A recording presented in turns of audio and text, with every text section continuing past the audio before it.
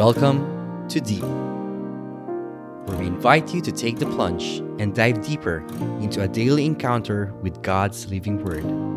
Journey with a collection of personal reflections of other souls as we all draw nearer and deeper to God's heart. Hello, brothers and sisters. Once again, this is me, Jeric, for Terrific Tuesdays. And thank you so much for joining us once again here in the Daily Encounter Enrichment Podcast, where we reflect on God's Word every single day with different people. And I'm here once again reflecting on God's Word. I'd like to reflect on the Gospel of Luke, chapter 10, verse 38 to 42. Jesus entered a village where a woman whose name was Martha welcomed him. She had a sister named Mary, who sat beside the Lord at his feet, listening to him speak. Martha, burdened with much serving, came to him and said, "Lord, do you not care that my sister has left me by myself to do the serving?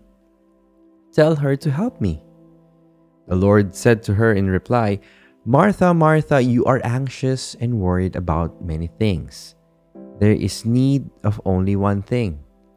Mary has chosen the better part, and it will not be taken away from her." Brothers and sisters, this is the gospel of our salvation. Praise to you, O Lord Jesus Christ.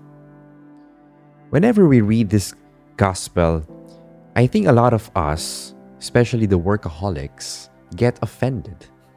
We feel that we are sinning with our overwork. But the way I see this, the way I reflect on this particular gospel is, Jesus was basically saying that, is there anything more important than being in His presence? Right? The Lord is not saying that our work is not important, that the things of life is not important, that paying the bills or working for your dream is not important. The Lord is telling you that all of this are important, but the priority that we set our lives onto must always be directed in the order that God comes first. Seek ye first the kingdom of God and His righteousness, and all of these things shall be added unto you, according to the book of Matthew, right? So it's the same thing with this. He was telling Martha, do not be anxious and worried about so many of the things that in the ultimate and in the grand scheme of things are not things that are really essential. But really, these are extra details that cannot be made possible if we do not recognize or we do not prioritize the importance of God in our lives. That the things that we pursue will not make sense until we are filled up with His love, with His mercy. Brothers and sisters, whatever you're going through right now, maybe you're tired, maybe you're going on circles, maybe you're lost in finding your purpose. Maybe this particular day, God is reminding you, do not be anxious and worried about many of these things. Rather, there is only one thing, and that is to be in my presence. That is to rest in my presence.